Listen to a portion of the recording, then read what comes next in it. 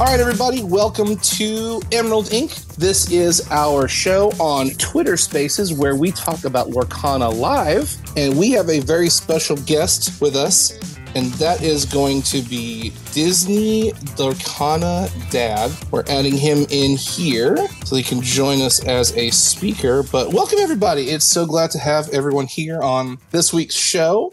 And we're going to be talking about some really cool stuff. The idea this week is if you are a listener, we are going to be talking about tips and tricks for people who are just getting their feet wet with Lorcana as their very first trading card game. So DisneyLorcanaDad is going to be joining us and talking about ways to not necessarily get scammed and things to avoid when you're looking online for different kinds of discounts or deals or things of that nature.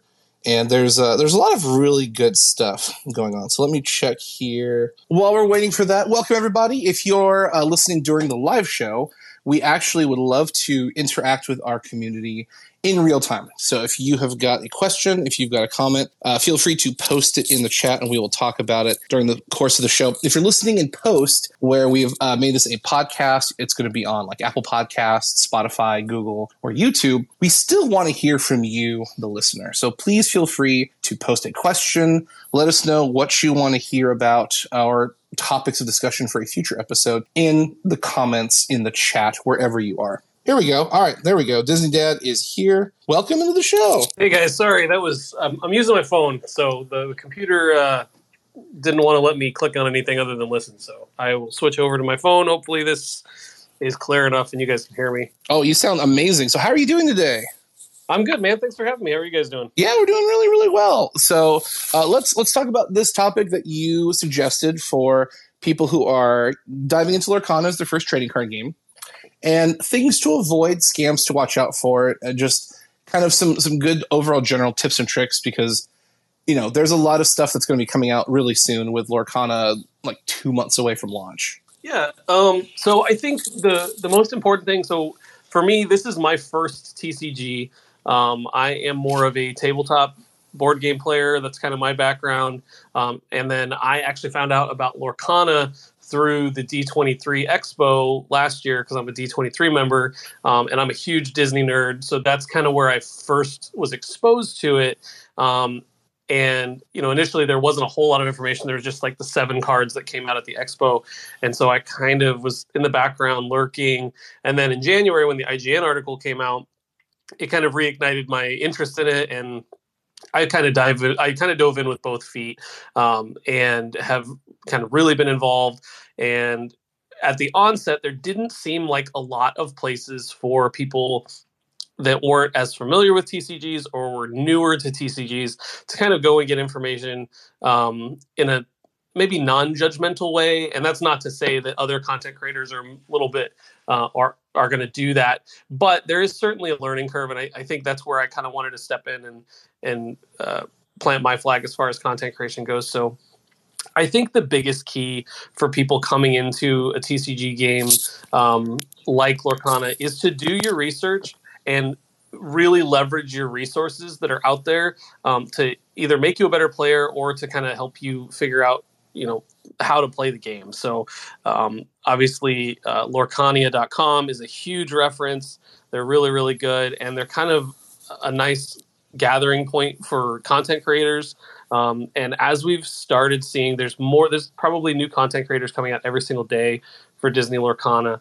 And really kind of fine-tuning which ones that you want to look at, which ones are valuable to you, and maybe which ones are a little bit more past your learning curve at the moment, because there are certainly a lot of great content creators out there that are very high level in what they do and what they explain and what their angle is.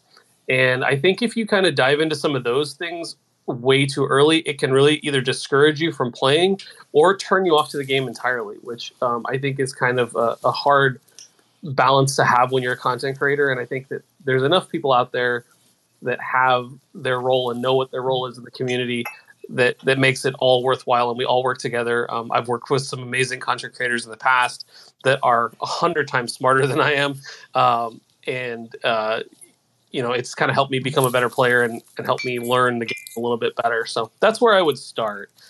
Is just kind of looking at resources out there and figuring out what is important for you and what you want to get out of it long term, as far as, do you want to be a competitive player? Do you want to be a casual player? Do you want to just have this as something fun to play with your family and go from there? Yeah, it's a very open-ended hobby because there's the standard issue collector. They're just going to collect cards.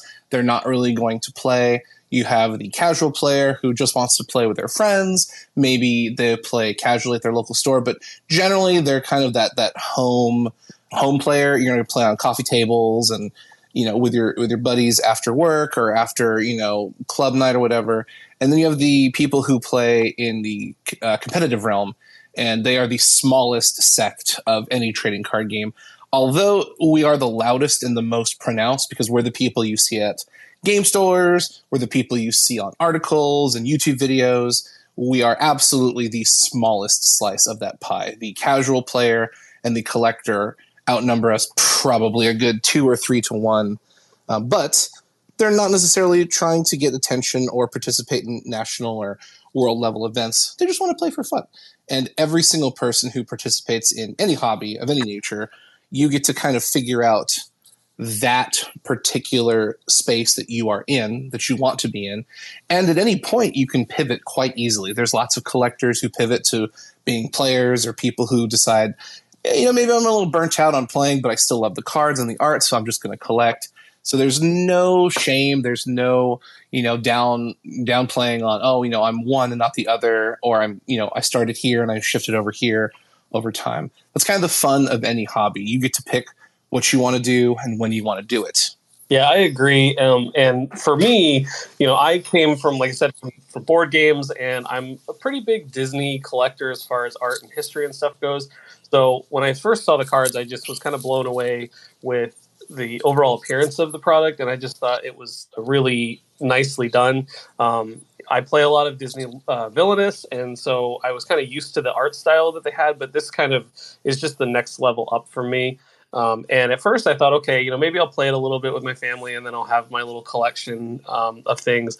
But then the more I read into the rules and realized that it was something that I could learn to do, has kind of encouraged me to be more of kind of a semi-competitive player.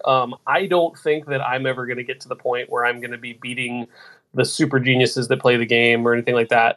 But I still want to be able to go and experience competition, whether that's like a local competition or a regional competition.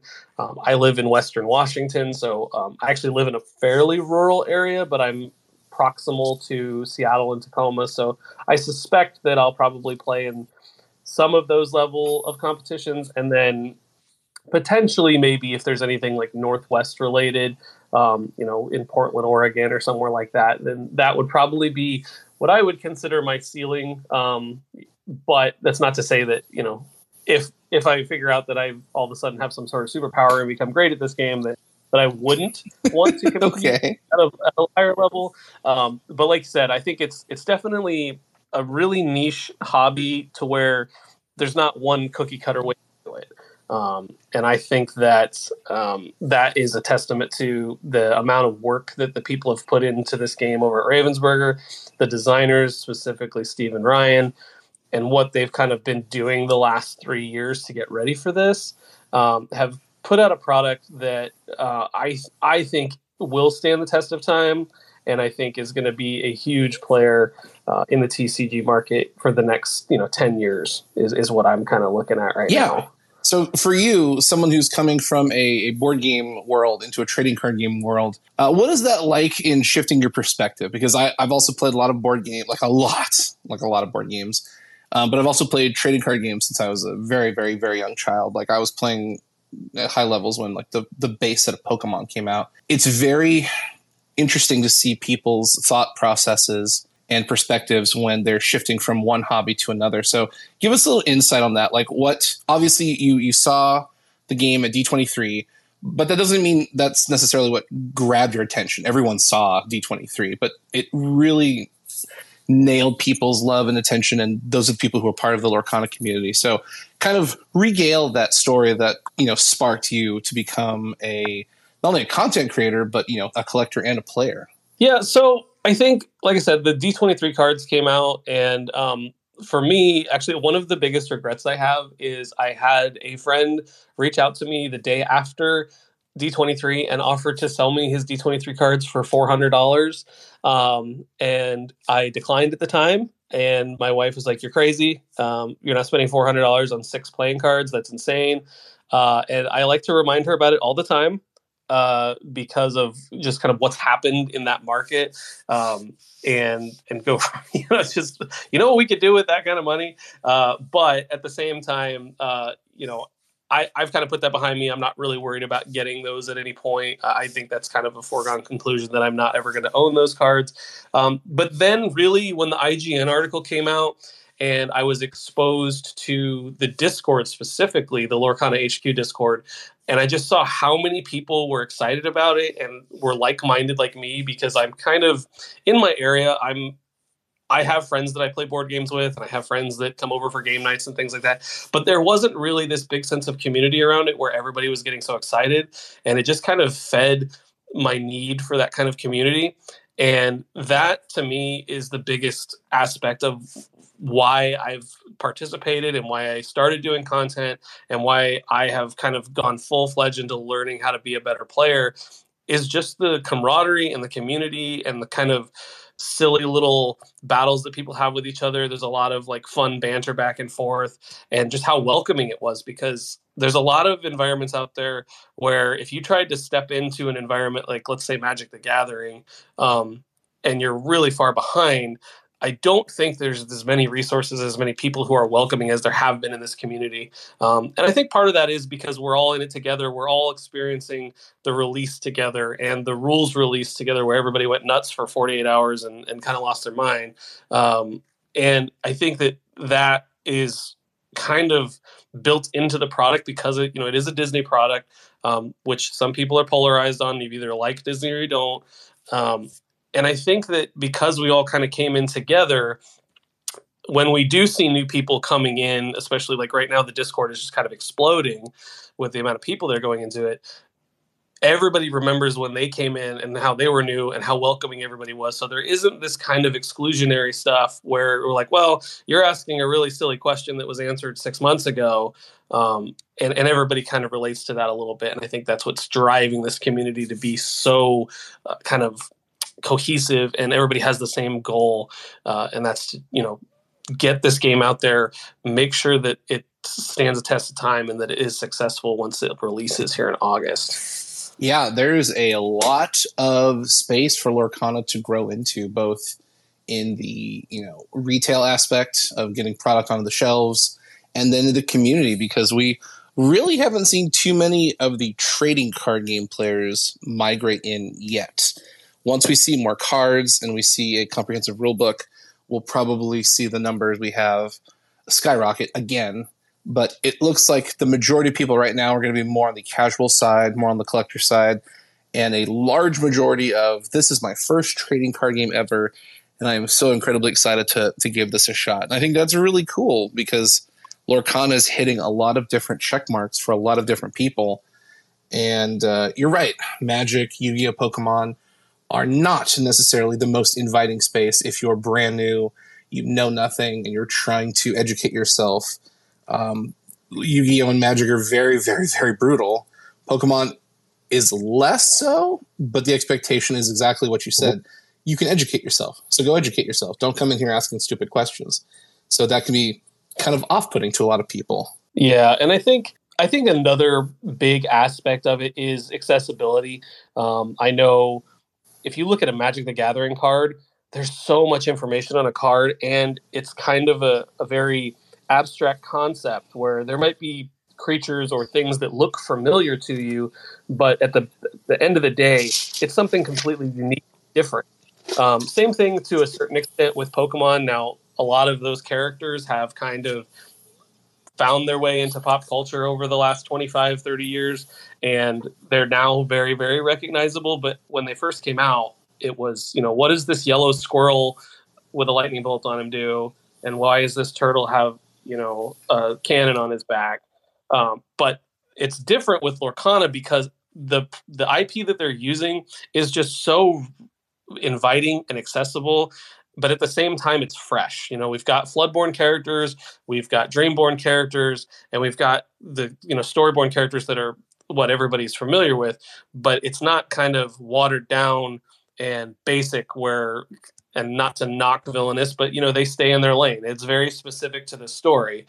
Whereas Lorcana has a chance to write its own story, but at the same time appeal to a lot of the nostalgia and a lot of the kind of fan bases that people have out there, whether you're a Villains fan or a Princess fan or a Heroes fan.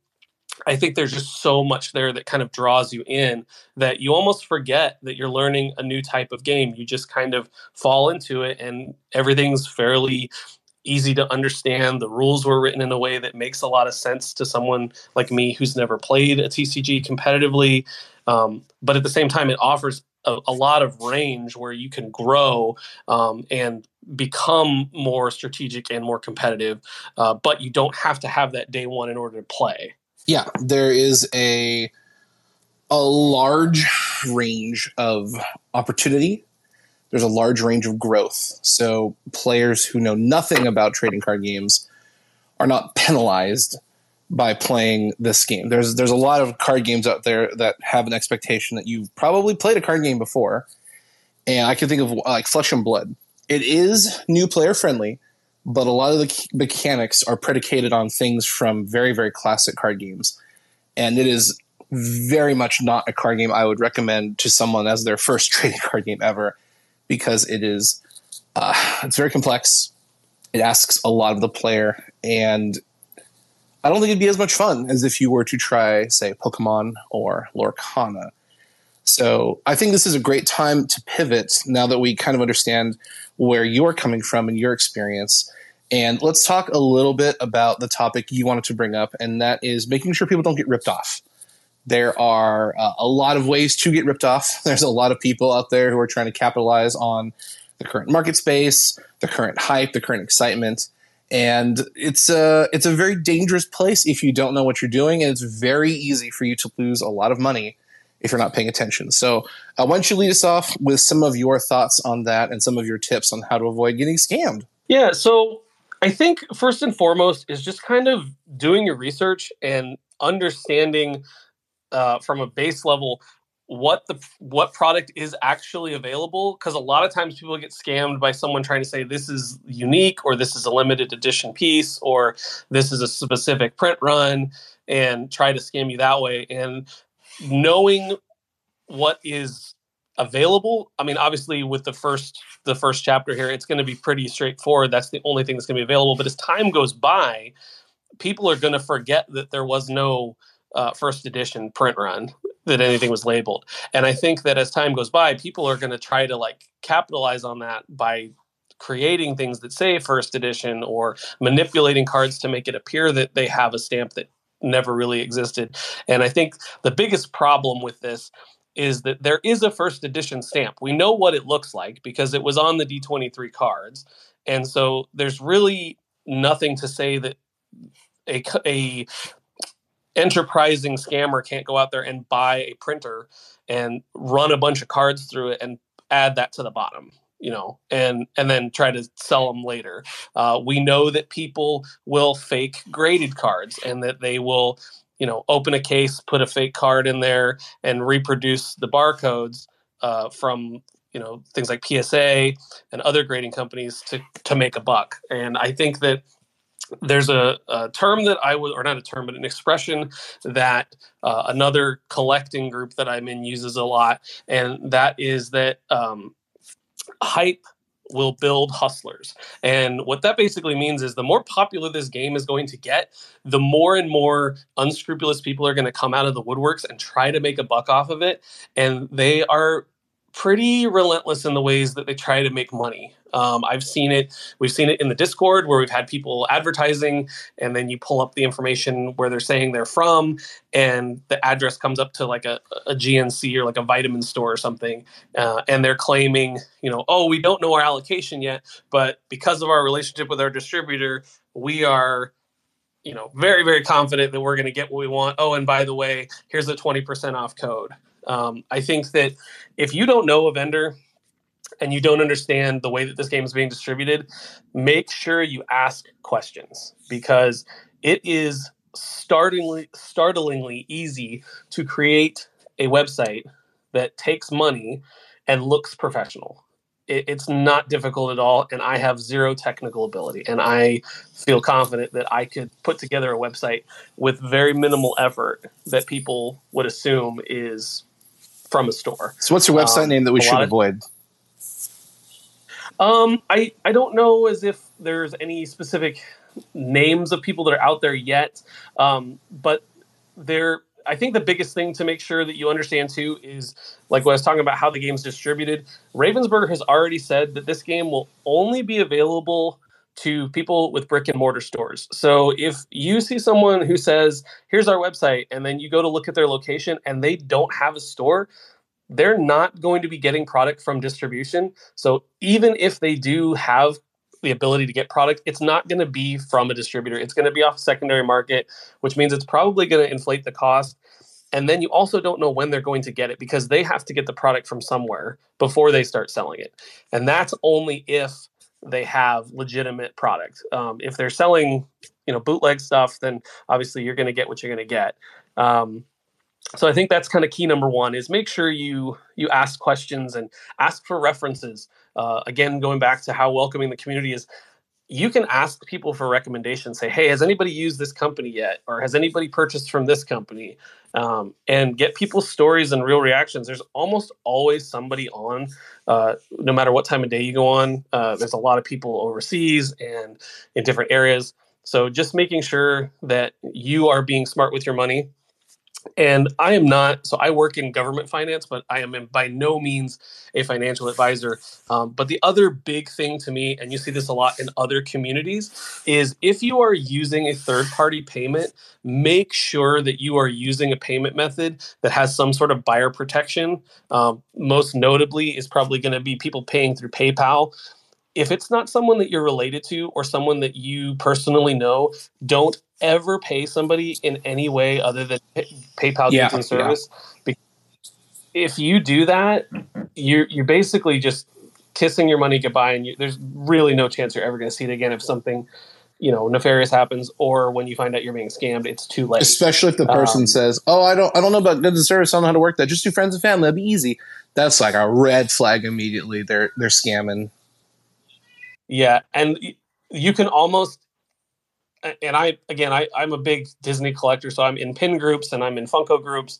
One of the most common tropes is they'll give you some sort of sap story about it and say, "Oh, we had this unexpected bill or unexpected vet bills or our medical bills, and the fees really kill us." Don't listen to that. Cool story, bro.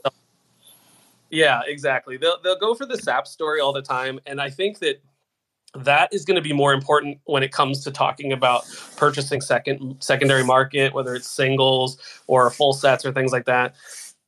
Don't give anybody your money if it's not going to be goods and services. There's just really no way to protect yourself. And PayPal is probably one of the easiest sites to use in the world. So if someone says they're having trouble with it, that's a huge red flag there as well. So that's really, again, I'm not a financial advisor, but I hate to see it. And you see it a lot where people are like, "Oh, well, this person was going to send me this and I paid them, and they said that, that they're getting taxed out the wazoo because they're using GNS instead of friends and family." That's really not your concern. If people are making that much money to where they're having to pay taxes on what they're selling online, then that means they're doing pretty well. They shouldn't really make it about whether or not you are making them go over a tax threshold or something like that. So I would just always caution people to make sure that you're using, if you are going to use PayPal, to use PayPal goods and services.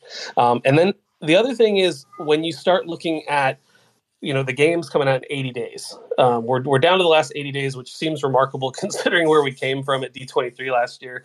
But make sure when you are looking at retailers and places and LGSs that are doing online pre-sales, read the terms and conditions. I know that sounds really boring, but you want to make sure that you understand if you're giving a company money, what you're getting in return and what the contingencies are if and when a company maybe doesn't get the allocation that they thought, or if there's product shortages up front, which we've all heard the horror stories of what the doomsday sayers think's going to happen with Lorcana. But, a lot of companies will say, once you give us your money, it's with us. And then if we can't fill an order, it's going to be, store credit or things like that. Just make sure you understand that going into it. And that's not a knock on stores that do that, because some stores, that's just really the only thing that makes financial sense for them to do.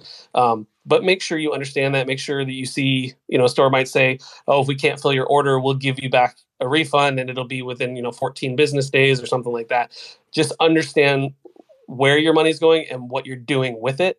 Because I know a lot of people, like me specifically, I've saved back quite a bit of money for the first chapter. And that's not something I'm going to do for every single product launch when we start getting into the second, third, fourth chapters. But I wanted to do that with the first chapter because there's a lot of things I want to do with the product, and not just collecting, not just playing, but some other content and stuff like that. But some people are going to shell out a good portion of money for this, and you want to make sure that you're not just throwing your money away. So I think that really kind of looking at terms and conditions of services, asking people for, recommendations on XYZ company. Have we used them before? How's this store do things? And then talking to the company themselves is the biggest thing you can do to help yourself out. I know for me, I'm working with 2 different companies that are doing things very differently. I have one company, which is called Terra Crux Games. They're in Tacoma, and they have a wish list on their website. And basically what it's going to do is according to the store owner, once they get their allocation, they're going to load the inventory into their system. And as soon as it's live, an email will go out to everybody that has a wish list, and it'll be available for sale. And the reason he said he wanted to do that is because he didn't want to oversell and then have to refund people. So that's kind of scary for me because I have to make sure that I have my phone on me all the time. And there's certain times where I work where I can't. So I'm like super nervous that I'm going to lock my phone in the secure room at work, and then 2 minutes later it's going to go live and I'm going to miss out. And then I have another company that I'm working with in Seattle called Mock Sporting, and they basically just have a wish list going where you tell them what you want and how many of each product you want. And then once they actually receive the product, they're just going to go down the list and start calling people and saying, you can come buy this and you have 2 weeks to get it. So that in itself is a little bit scary too, because I don't know, am I going to be able to get everything I want? Am I going to have to go to multiple different locations to get it?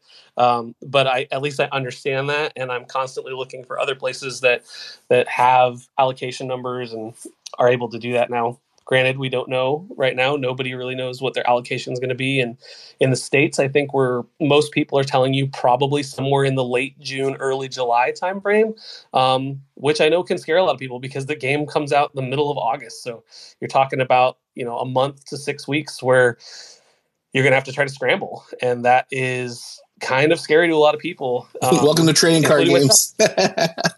Yeah, exactly. Yeah, it's very, very scary when you think about it, because you're like, okay, I want to spend X amount of dollars on this, but I don't know if I'm going to be able to get all of what I want, half of what I want, none of what I want. And it's really kind of, everyone has the same answer. It's like, well, we don't really know. And, you just kind of have to make sure that you talk to your stores, understand what they're doing and how they're doing it. I know a lot of people are kind of tied down to one particular store, maybe only a couple of stores based off where they live. Whereas some people, if you live in a large metropolitan area, you might have lots of different options and it might be a little bit easier for you to get product. Whereas if you live somewhere like, I don't want to pick on anybody, but let's say West Virginia, where you're in the middle of nowhere and you might have to drive 30 minutes to the only store in your immediate area that has stuff, and you're kind of relying on them to get what you need. So, it is difficult for consumers, and it's also really difficult for stores. I know in the couple of stores that I've talked to, other than the ones that have methods that they've already planned on, they have no idea what they're getting. And they really, they hound their distributors as much as we're hounding them about, have you heard anything? Have you heard anything? And I have a friend that runs a store, and he said, I call my distributor pretty much every other day to ask for updates, and it's just really not coming right now, which for them is frustrating because they want to be able to offer the product and they want to be able to support the community, but they just don't know what they're going to get. So I think patience is going to be a really big thing. Like you said, welcome to TCGs. I think the patience aspect is going to be really big when this whole kind of candle gets lit here in the middle of August. Yeah, so there's definitely a couple things that you can do if you're listening and you really, really want to get your hands on product. So the very first thing, support your local game store. With the caveat, if your local game store is awful or they're like hiking up the price, I don't recommend doing that. But if they're a good game store, like most of them should be, they're going to charge you MSRP. So talk to your local game store owner, talk to them face to face, go into the store, say, hey, I'm such and such. I want to buy some Lorcana product. Most game stores are aware of Lorcana and they're in the exact same boat like you were talking about. They have zero idea what they're going to get. Every single person I've talked to says, we've asked for hundreds of boxes and we're fully aware we're probably going to get 10. So everyone is putting in massive requests knowing they're not going to get it. Everyone is also doing different means of allocating their stuff. So some places are doing like what DisneyDad's talking about where, it's a wish list. One of my stores is doing first come, first serve. Some places are doing a lottery. It's really dependent on the store.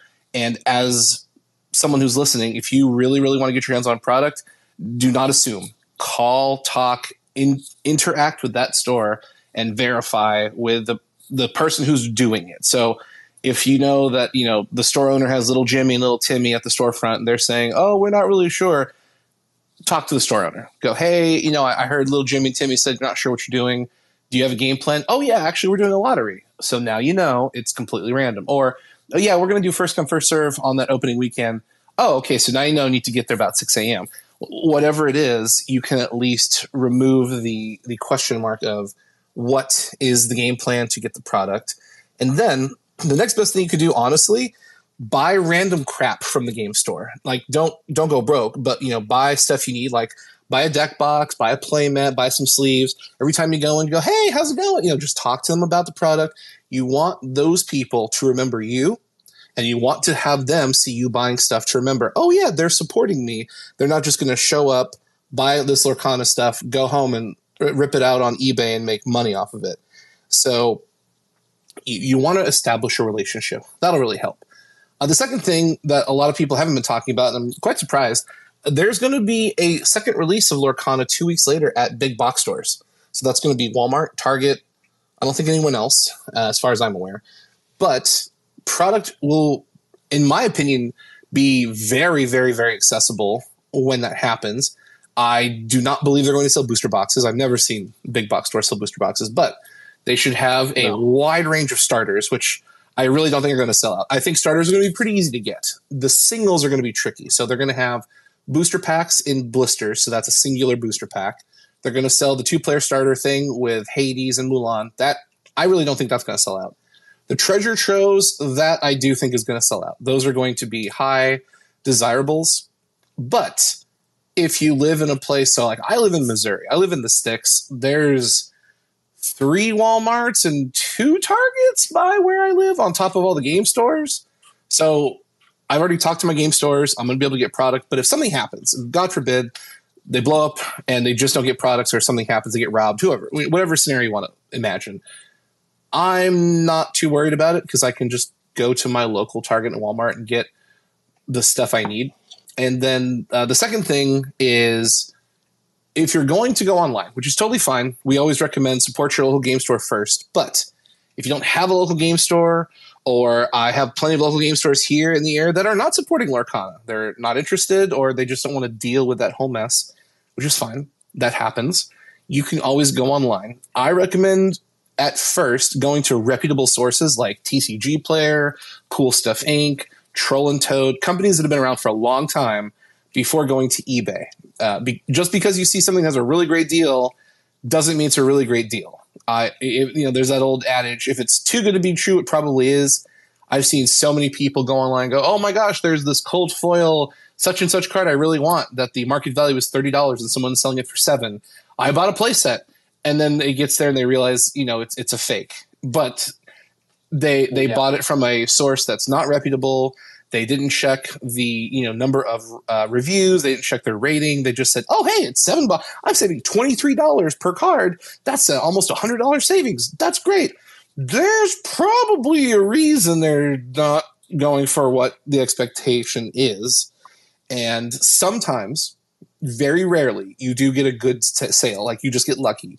But like 99% of the time, that is a scam. And you are about to spend a lot of money and get none of it back. And then you're just sitting on dead cards, and now you're out, $40, and that sucks. So there's a lot of people who want to save a buck. And please do not get mad when I say this. Please understand I'm trying to say this as respectfully as I can. Trading card games are not cheap. And if you're trying to play Lorcana on the cheap, it may not be the game for you. There's just the life of a trading card game. There will be cards that cost very little, and there will be cards that will cost a lot of money. And if your budget for playing any game is, I've got $20 to play, maybe a starter deck is all you can really afford, and that's fine. Like, it's not wrong or right that you can or can't, but don't go into any game, especially a trading card game, immediately with the mindset of, I'm going to try and get in as cheaply as I can, because people like that usually get taken advantage of the most. And then they walk away with a really bad taste in their mouth, and it just feels really bad, because it's like, sorry, like DisneyLorcanaDad was saying, you got to do your research to protect yourself. And there's a ton of people out there who just don't care about you. They care about your money. And so they will say whatever they can to get your money. They'll say whatever they can to make a sale.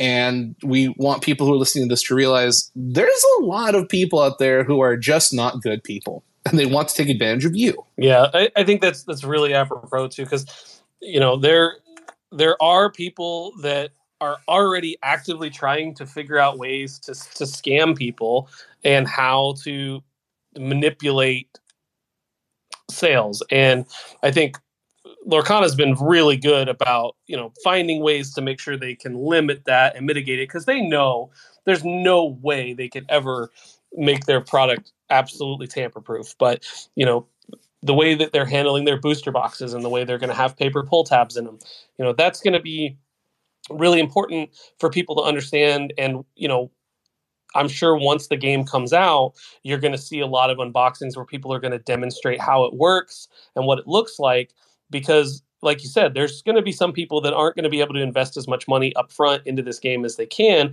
and maybe down the road might want to buy a booster box.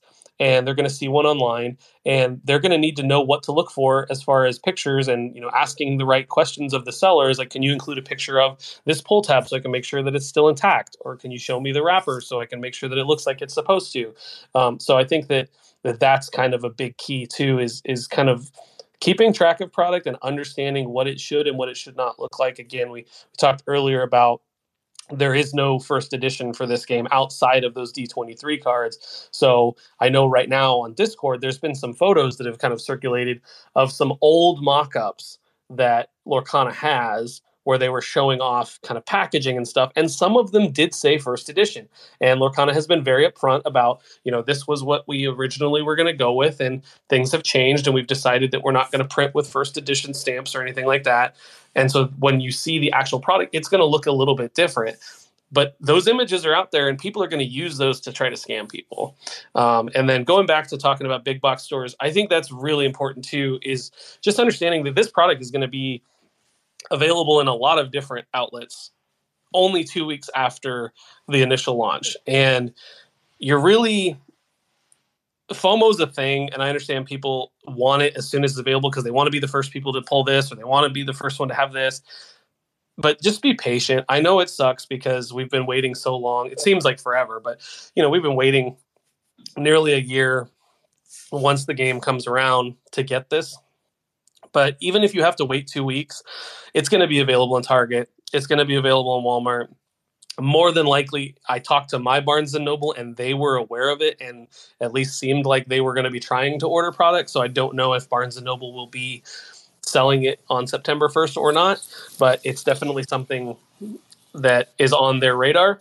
And then it's also going to be available through Disney's own website. So, and available in the parks too, because I'm sure that there's going to be people crowding the Emporium on September 1st, trying to be the first person to buy, this product in the parks.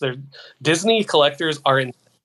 There's videos all over the internet where you can watch people fist fighting over like a lounge.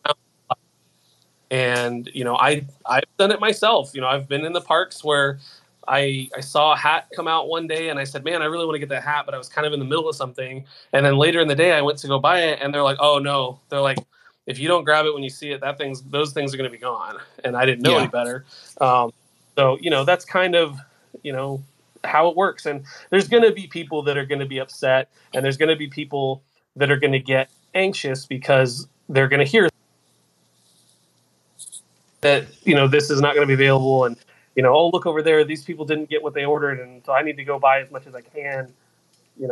Don't do that. I don't think that's the right thing to do. And especially when it comes to like boosters and stuff, there's going to be a lot of bulk with this game because of, I like the way that they're doing the booster boxes, but at the same time, if you look at the breakdown of the booster, half of that booster is common cards. So every pack that you open, you're mostly probably half of it's going to go in a pile. And then the other half of it, maybe out of those 3 uncommon cards, maybe every couple of packs you'll get one that you don't have. And then you got your foil slots and your 2 rare plus slots. So I think that you kind of have to do the math for whatever your own finances are going to be as to at what point do you stop buying booster boxes and move into the singles market if you're trying to complete a set, or if you're kind of, want to collect. Like, I know personally I want a binder of all the holo cards just because that's what I want. I don't necessarily want to play with shiny cards, but I want to have them for my own collection. So you kind of have to do the math there, because you can throw away a ton of money in a hurry if all you're doing is I'm going to buy boosters every time I see them. So knowing your budget, knowing your means, and kind of deciding what's important to you is just as important as deciding what type of player or collector you want to be. You have to do that kind of self-reflection and figure out that before you go into it, because like you said, if you don't have a plan going in, you can throw money down a hole really, really quickly. Yeah. A lot of people, if they're not collectors, think, oh, I'm going to buy, 600 booster boxes and get everything I want. If you've been in trading card games for long enough, you can go through and do the math on here's how many cards there are. Eventually, we'll get the full set. So unfortunately, we can't do the math now, but once the treasure trove cracks, or Gen Con, one of those two, we'll know everything in that set by the time Gen Con comes out. You can sit down and mathematically deduce, okay, I want to play a princess deck. There are 43 princess cards. 80% of them are common, 10% of them are rare, and then the other 10% are super rare or higher. Yada yada yada. We don't know what the pull rates are for a booster box, but let's just say booster box, you're given guaranteed one legendary, 3 super rares, and then the rest are rares, and then you have the foil slot, blah blah blah blah blah. So you can go in and do some math and go, okay, if I buy on average, let's just say 2 booster boxes, I'll get 48 packs, 48 times 12 plus umpteen rares and foils, yada yada. You can easily do the math and see what you're going to walk away from, what your odds are of getting things that you want. And then you can start to make a decision on, okay, do I want to buy additional booster boxes? Do I want to buy singles, or do I want to trade? Because like you said, you're going to have a ton of a bulk. And it's very common for people who are new to trading card games to overbuy. And then they have mostly what they want, or all of what they want. But then they get really upset because it's like, well, I've also got 200 cards in a pile I'm never going to use, and it feels kind of bad. And I don't like that. Yeah. And so you get that shoebox of shame that just sits in the corner that you don't talk about. Yeah, nobody's going to buy it from you because common cards are worth nothing, like maybe 5 cents, maybe. You can maybe trade it into your local game store. Most game stores will do like 1,000 cards for like $5, and that feels bad because it's like that's not even a booster pack, and you just gave them 1,000 cards. Ugh. So there's a wide range of really feel bad moments if you get too aggressive with your purchasing, or you're not aware of what is going to happen once you make all these purchases. So depending on who you are and depending on your finances and depending on what you want to do with the bulk, because some people have already said, I'm going to take all this bulk and turn it into starter decks and just give it to my local game store so they can do demo nights. That's awesome. I think that's a great way to use the bulk. There's a lot of different things you can do with those cards. But the thing is, most people don't realize you're about to collect hundreds of cards you don't want if you're the person who's like, I'm going to buy 4 booster boxes. I'm going to buy a case. Great. And then, then a couple weeks later, they realize, oh, I've got, 17 copies of Olaf. I only need 4. Does anybody want an Olaf? And here's the other side of that coin.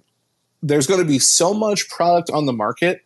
Everyone is going to be trying to liquidate it. So unfortunately, the value of cards is going to be probably pretty low up front because every single person is going to have 1 million copies of Mickey Brave Little Tailor, and they're all going to be trying to sell it, and they're all going to be trying to undercut the person who's selling it for $1 higher than them. So it's going to be great for buyers. It's going to be a really good buyer's market in theory, but it's going to be a really terrible seller's market because if you're trying to sell your Mickey Brave Little Tailor cold foil, so are probably a couple hundred other people on eBay, on TCG Player, on all these different websites. And the best way to sell your cards is through word of mouth to people not the internet. Because you get hit with shipping and fees and taxes and all kinds of stuff. And by the time you sell that card for $50, you only get like 15. It's just not worth your time. But that is a conversation for another day. The thing I wanted to talk about, because you mentioned it, was being patient. I am a firm believer that people should not pay the Gen Con tax. There's a lot of people going to Gen Con, including myself. Are you coming out, DisneyLorcanaDad? Unfortunately, I will be at a wedding, and my wife gave me the choice and said, well, you can go if you want, and I am smart enough to know what that means. So that is absolutely a trap. You are a wise man, wiser than most.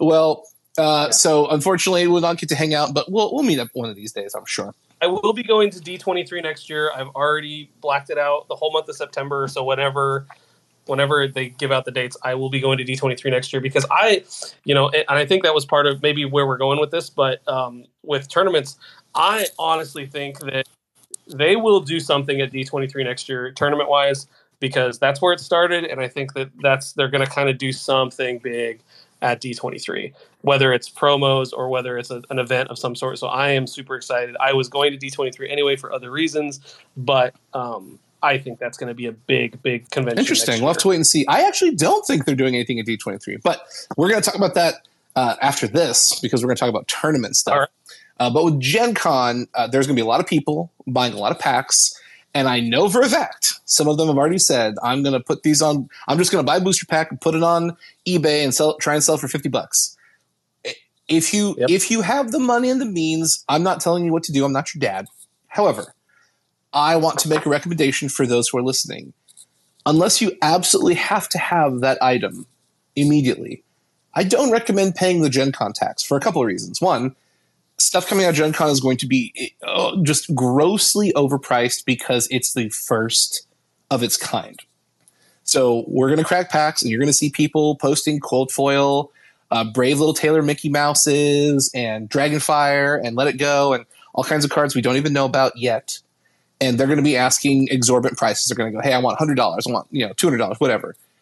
Okay, that's a lot for one card. That's also a booster box, which you could pull it for yourself. Just saying, mathematically. The other thing is, and this is the more ironic thing, depending on the shipping, because if you look at Gen Con, so I'm going to pull up my calendar here. So we're going to be at Gen Con the 2nd, 3rd, 4th, 5th, 6th. If someone ships it to you, they might get, we'll just say the fastest possible way. They ship it on Monday the 7th. If they ship it cheaply, which they probably will, they'll probably do USPS. It might take a week to get to you. So you could get it between the 11th and the 14th. But the thing is, in like 4 days, on the 18th, the cards are going to be available at your local game store. So you just paid $100 for a card that you got 4 days early, theoretically. Even if we shorthand it and say they ship it on the 7th and it gets to you on like 10th or 11th, you paid the price of a booster box to get a card a week early. I personally don't think that's the best deal in the world. Now, again, if you got money to blow, you don't care, sure, do whatever you want. But if you're looking at this going, I got to have it, and money's tight, I got to make a decision. What do I do? I would recommend waiting the week and trying to buy the entire booster box at your store versus, I got like 2 booster packs and this Colt Foil Mickey from Gen Con. Okay. Yeah, I mean they're not going to be any different either because they've already said that they're not going to be doing any sort of specific card promo. So you're basically you're paying extra. Now I will play devil's advocate here, and I will tell you that those people that are going to be doing that and that are going to be scalping, they're going to be very successful. And I will give you one reason why, and that reason is Asia. The game is not going to be distributed in Asia. There are a huge market for TCGs in that culture. And a lot of those people have money to blow and very, very deep pockets. So I think that you're going to see maybe not necessarily a lot of people in the States wanting to buy. You might see some of that in Mexico as well. I don't think it will be as prevalent, but I have a feeling we're going to be seeing a lot of shipments going from Indianapolis to Tokyo and Beijing, because I just think that there are people out there that don't want to wait the year, 2 years, however long it's going to take for Lorcana to get into those markets, and they want to get as much product as they can now. And I think that those are the areas that those people are going to be successful in. Now, does that matter here? I don't think so. But like you said, you really have to do some soul searching and figure out, am I really not going to wait 2 weeks to get the product? Because there's not really, there might be a pin. My thought is they'll probably have some sort of pin available. The other thing is we do not know what product and what amount of product is going to be available at Gen Con at all. They have not said a word. All they've said is there will be limited product available for purchase. So, what does that mean? Are they going to say, okay, everybody can buy 1 starter deck and maybe, 2 or 3 booster packs? I very seriously doubt that they are going to lug booster boxes there, except for maybe the prizes for the little starter deck tournaments that they're going to have. So, because you got to remember, Gen Con is in Indianapolis, and Ravensburger has to pay to move all that product around wherever they're going to move it. So they're going to want to probably keep that as small as they can. And honestly, individual booster packs are really easy to move around.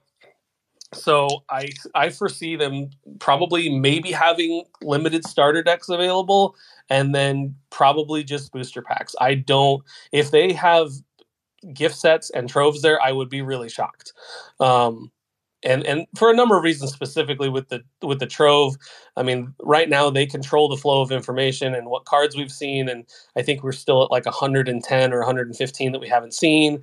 But once the trove is available, it's going to have that book in it that's going to show you all the cards, and the secrets are out. So I don't think that they would bring those to Gen Con, but I could be wrong. But if I had to bet on it, I would say no. Because like I said, once Gen Con comes around and people start ripping packs, we're going to have a full set list by the end of the day. Yeah, it won't matter. I think we calculated there's like almost 2,000 starter decks going out between the learned plays and the deck challenges, and multiply that times 12 cards in a booster pack. We'll see the whole set by day 1. There's no question about it. Now, it's going to be a pain in the butt to track everything everywhere, but basically by the end of the day, someone's going to compile it all, so I'm not worried about that. His name is Mushu.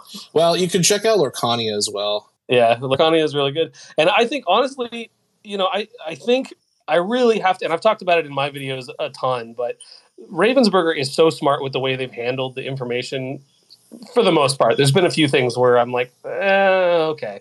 But I fully expect them to understand this. I'm sure they're probably listening to content like everyone else, and will come up with some way to retain that power of releasing all that information. And I could foresee a situation where, the end of July, they just kind of casually go, hey, check out the new tab on our website. And it's, the entire first set is listed there.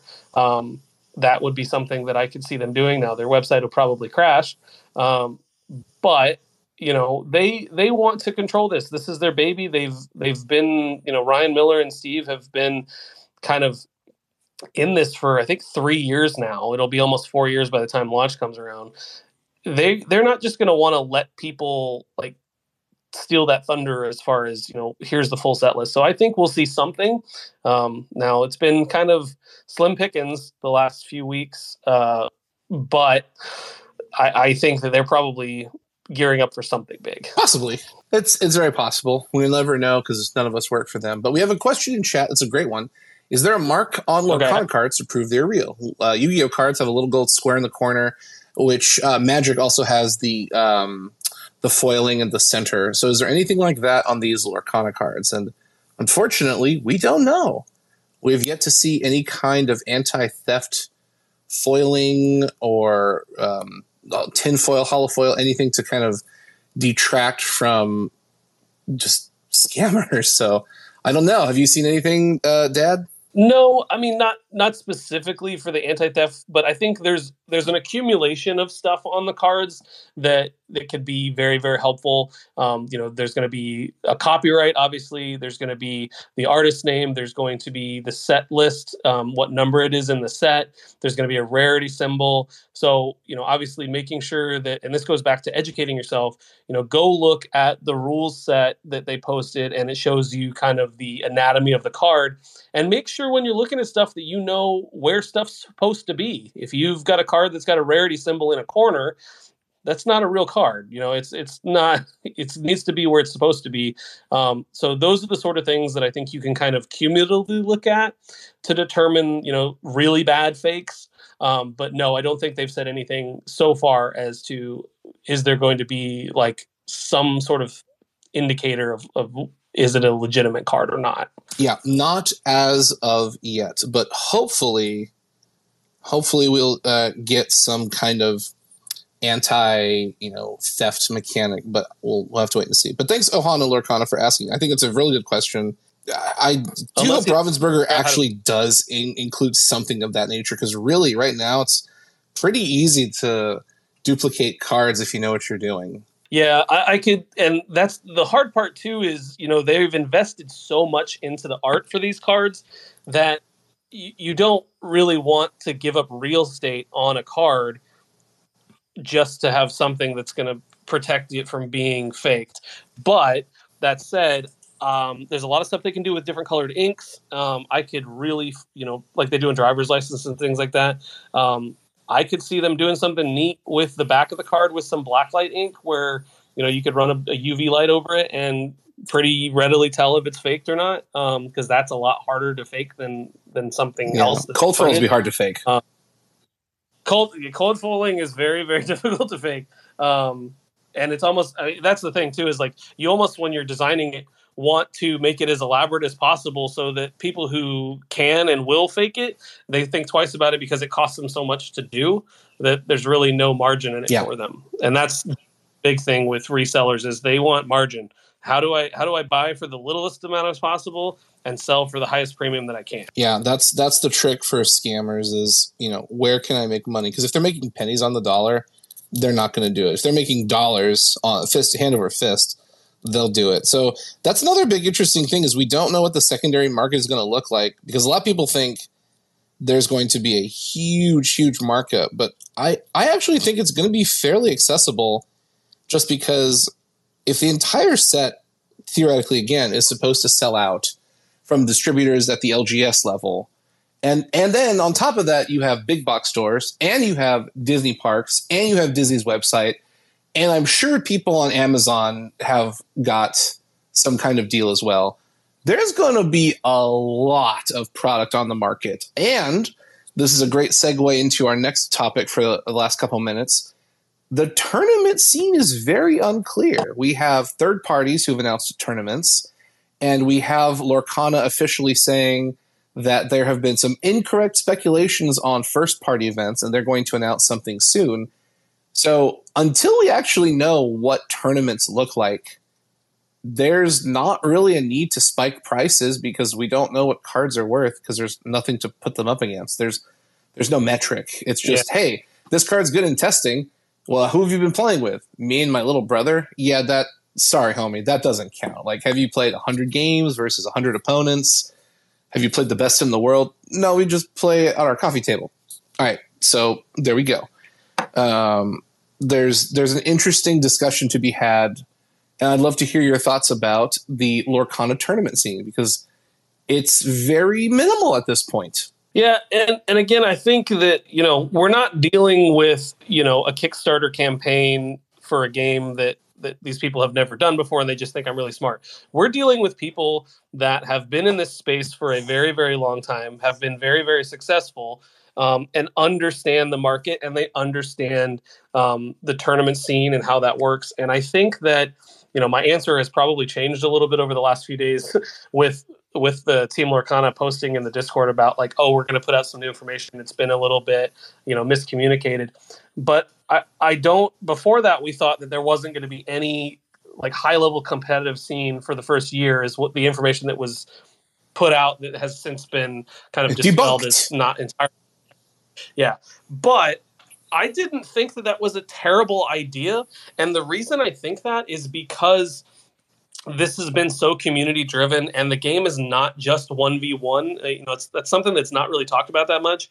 I have played a lot of games in playtesting, and honestly, I find 4-player format extremely fun compared to a 1v1 game. And I've played a couple of 2v2 games. Those are fun.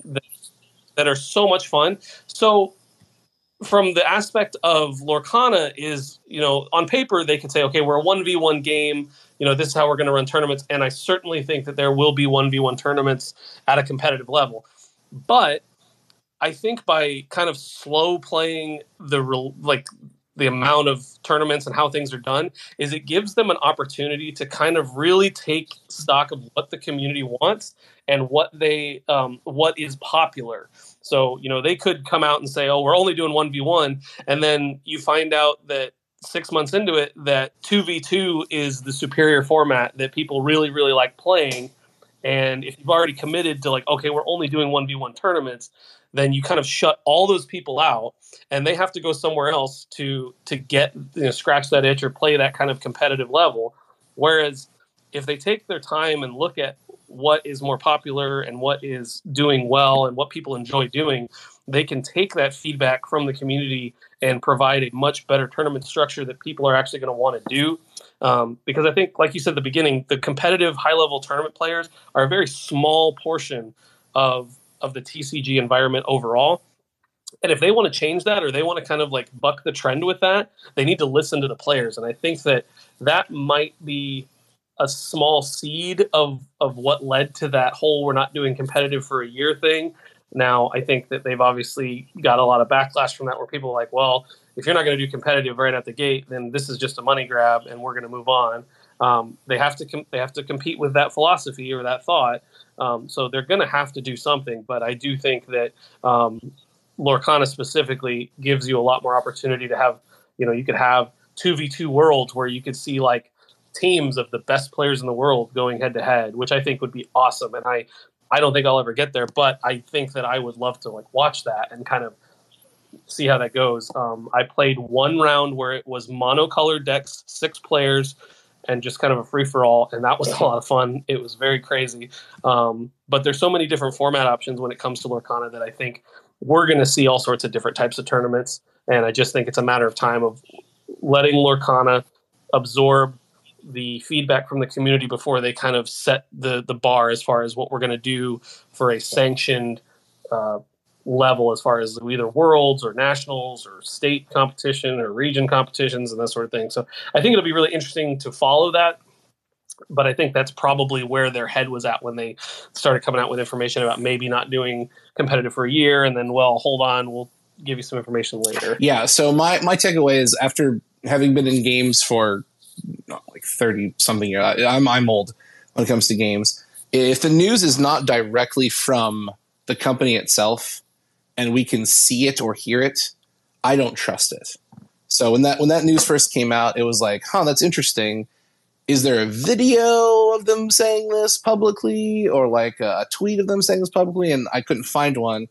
And so I just kind of waited because everyone's going, oh, hey, you know, and I don't get me wrong. I really appreciate what the Lorcana France team did, but I'm always suspicious that, you know, A, maybe it's a misunderstanding. B, maybe it's someone saying something incorrectly on the Ravensburger side or the tweet side.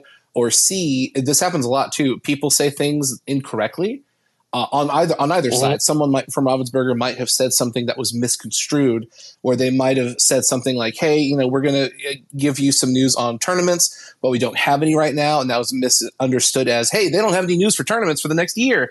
Hey. And so like, until we see anything official from a company, I'm always very skeptical. That's just me. But I am glad that Lorcana, like the Disney Lorcana team, officially came out and said, hey, this was incorrect. The speculation is wrong. We have news. We'll let you know soon.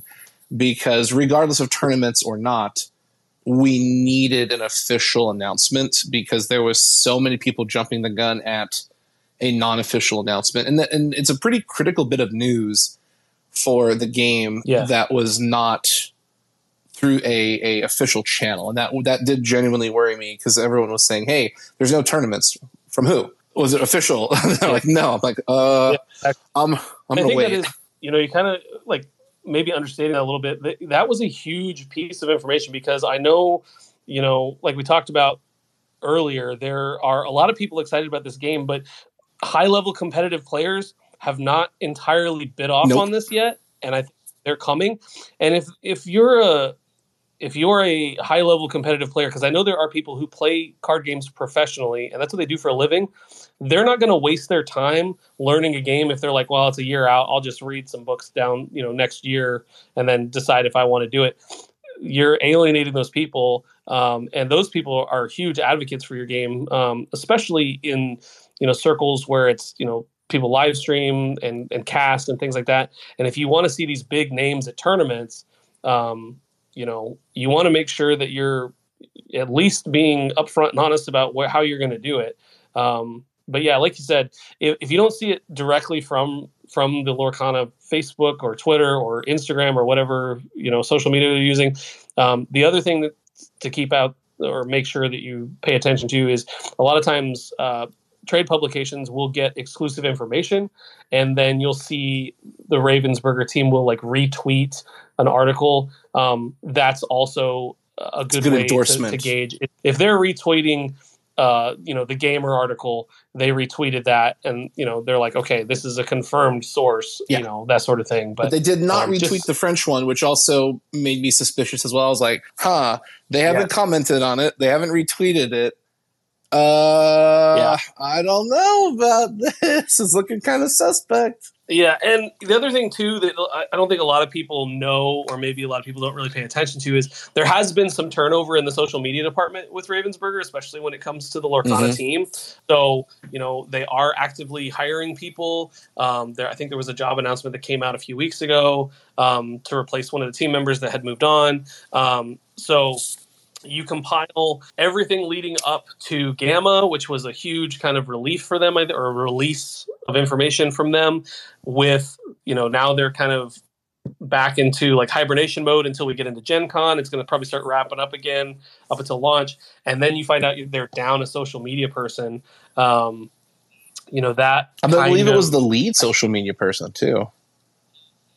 Yeah, she was one of the two leads, I think. So, you know, they've got some big shoes to fill, and, you know, they're kind of without a person that does that professionally. So I think that that's kind of contributing to the lack of information we've seen the last couple of weeks. I know the last kind of bigger one we saw was those 6 cards where they said, oh, which animal sidekick would you want? But of the 4 new cards that were there, I think maybe only one of them was like fully fleshed out where you could see everything, and the other 3 were kind of missing information, or, you know, you couldn't see exactly what all the flavor text said, so you couldn't really decipher what was going on with the card. Which is frustrating, but it's also it's probably very intentional on their part. I really am looking forward to, once everything comes out, Ravensburger kind of doing some behind the scenes stuff and kind of explaining, you know, why they did things a certain way, or why they felt it was important to share information this way, or obscure this portion of something when they, put up a card reveal where they don't show you the lore values on it. And obviously there's some pretty obvious reasons why they wouldn't give you a full card all the time. But it will be, I'm fascinated with the whole process. So I want to see that information come down at some point. But at the same time, when are we going to get that? Because you've got August 18th as the LGS release. You've got September 1st as the release in Big Box Store. And then you've really only got maybe 8 or 9 weeks until the second set's supposed to come out in LGS. So that machine's going to keep on rolling. And I don't know as if they'd have time to stop and put that sort of information together to kind of share with the community. Probably not. But I hope they do. Well, don't forget, a lot of people forget that this is an enterprise through Disney, and everything they do and everything they say and all the posts and whatnot have to be approved by the handler. So there are very unique things that happen that people don't understand. They're like, why would you do this? Well, Ravensburger has to answer to a higher authority who's got a big range of power. So it's not always Ravensburger's fault that you may or may not get what you want. Sometimes it's Disney saying, no, you cannot do this. Yeah. And Disney, if you haven't been paying attention to the news, has been a little busy the last couple of weeks fighting a different front, which I don't want to get into, but needless to say, I think their people have been maybe preoccupied with other things. Well, I mean, if you haven't ever worked with a company who works with Disney, it goes through a lot of different people's hands. So you create a card, and you send it to Disney, and it goes to their design team, then it goes through their lawyers, and then it goes to the person who's in charge of the game department. So there's multiple checklists your thing has to go through, and that's their job. They are completely dedicated to micromanaging games. They have no job relationship with the theme parks or PR ad marketing or all the stuff that's going on in Florida.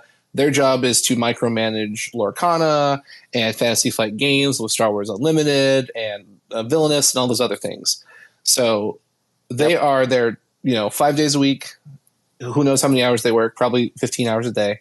And they are giving the thumbs up on, yes, you can do this, or no, you cannot do this, and here's why.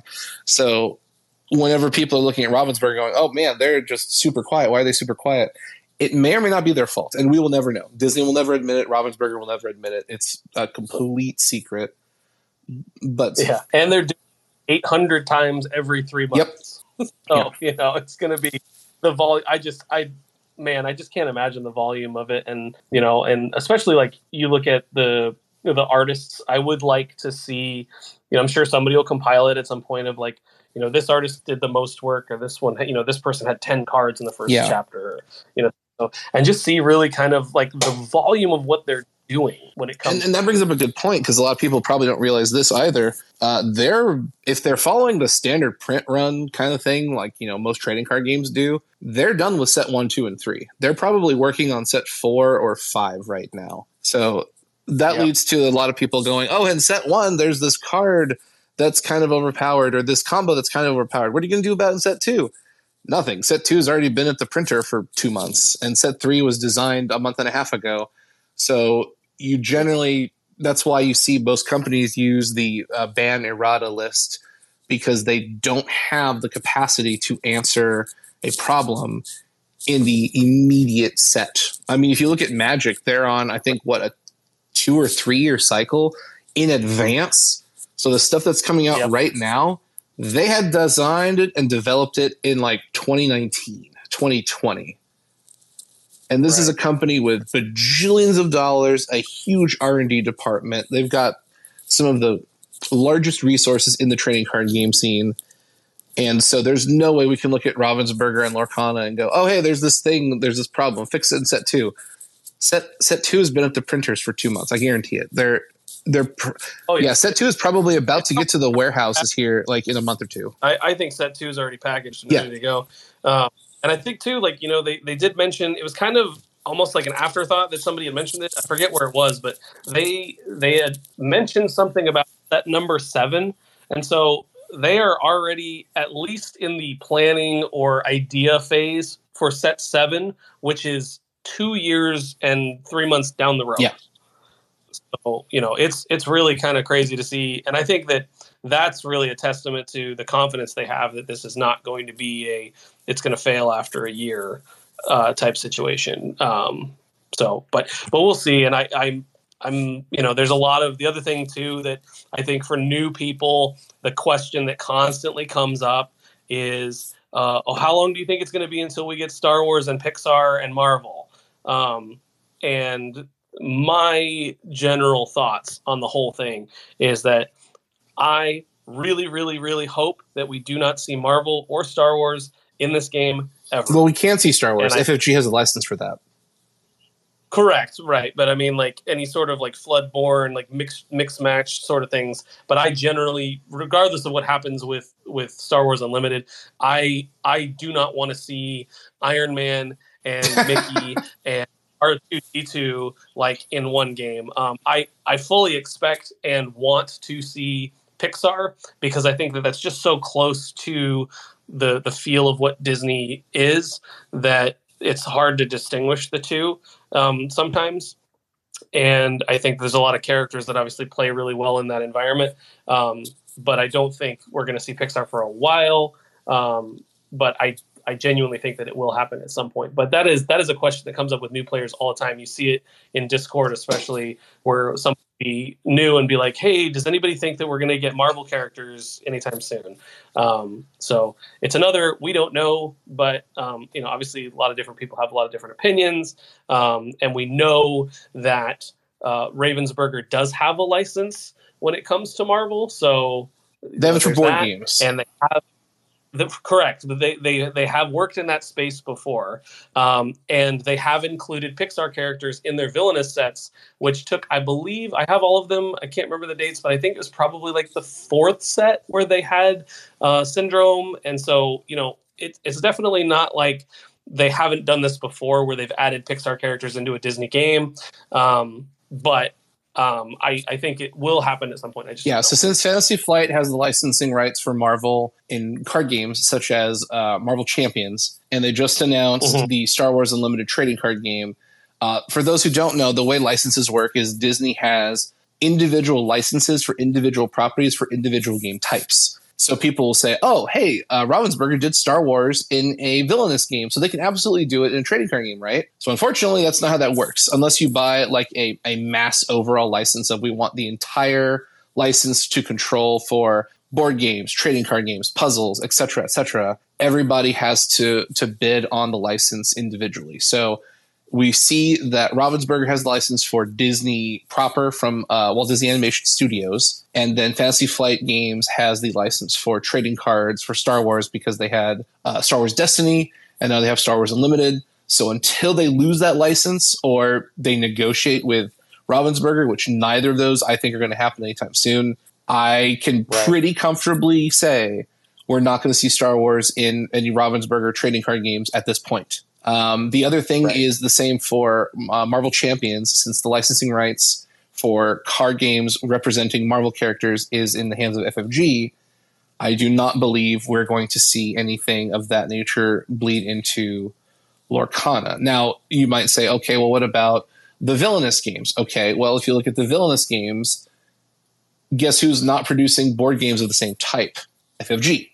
Correct. So they ironically each have a license for a game type the other one could potentially produce, because FFG is also very well known as a board game company.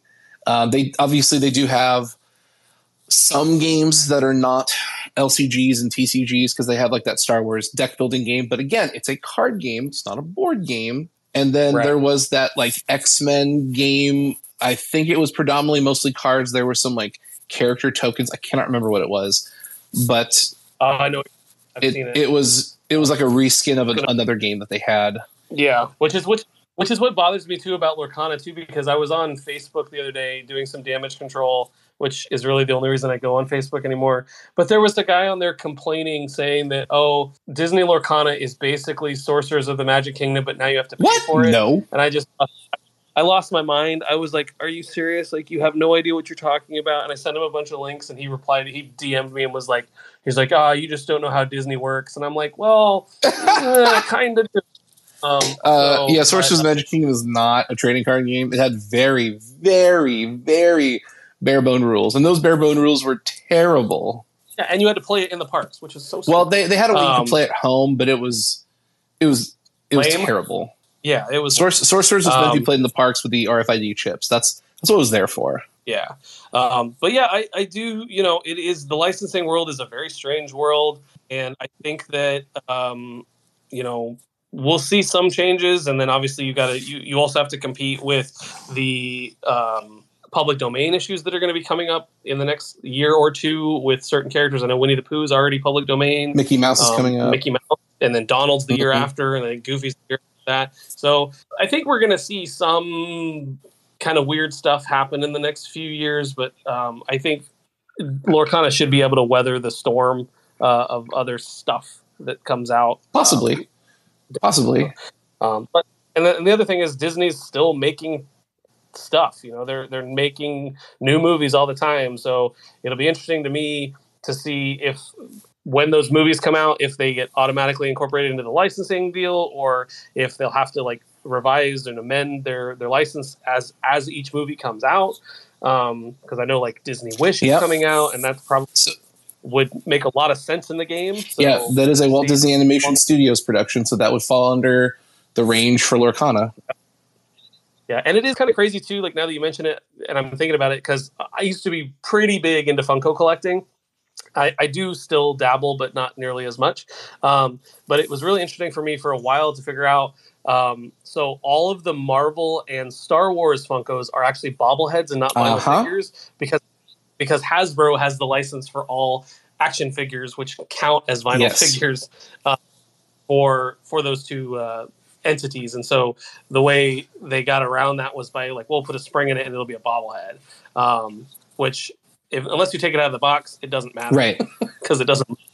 So that's kind of same sort of thing, but interesting nonetheless to hear that side of it, because I didn't fully understand who had all the licensing agreements, but because I was thinking more about Marvel Snap, and that technically being a card game even though it's a digital one. And that's the thing. That's a digital mobile game. That is not a trading card game.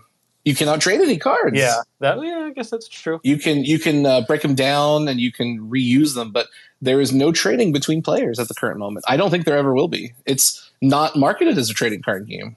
Yeah, it'll be interesting. I have not played Marvel Snap. I saw it demoed, and I was like, yeah, no, I don't have time for that. But yeah, so I'm very very excited for the future. But obviously, we got to get to August 18th. Oh yeah. Marvel Snap's a super fun game if you give it a shot, but it can suck you in if you're not careful. Yeah, I'll stay away. My wife is already ready for Hogwarts Legacy when it comes out on the Switch. We are ready for that, and that will probably be our mobile gaming environment for a while, because my wife is a big Harry Potter fan. Yeah, I've heard Legacy's really good. I'm waiting for it to go on Steam Summer Sale. I'll pick that up. But all right, here's the last thought before we get on out of here, because we're pushing almost on 2 hours, which has been fun. So Star Wars Destiny was a card game that FFG made, and then it died. And now they've announced Star Wars Unlimited, and that comes out next year. So with 2 trading card games, actually, before I ask this question, did you see the Quick Start Rules leak that came out last week? I think it was. I was in Hawaii. Okay, so someone on the internet, I don't know where, I found it on Facebook because someone posted a link from Reddit, and I'm not going to Reddit, but they leaked the Quick Start Rules, and Star Wars Unlimited has a lot of similarities to Lorcana. One of them being you can essentially ink any card. Now, this one you can ink anything. There are no cards with and without ink symbolism on the card. Everything can be a resource. One of the more interesting things is at the start of the game, you actually draw 6 cards and take 2 of them and turn them into resources before the game has ever started. So you start at 2. And then the last interesting thing is you draw 2. So at the end of the turn, you draw 2 cards. You take a card from your hand and turn it into a resource if you want. And then you untap everything. So unlike most trading card games where at the start of the turn you draw and the start of the turn you play a resource, you do it all at the end. So although you start with 2 resources, you're only really ahead by 1, because at the end of turn 1 you play the 3rd. And so on turn 2, you can play a 3-drop or lower. and then on turn 4 you can play a so on and so forth. But there's a significant amount of mechanics that are like identical to Lorcana. So between knowing that and then Star Wars fans, people who are like, I want to see Star Wars in Lorcana. Once we see Star Wars Unlimited hit the market, do you think there's going to be any kind of impact on Lorcana proper? Just because it's 2 trading card games in the same space, very similar mechanics, very player friendly. They're both multiplayer right out of the gate.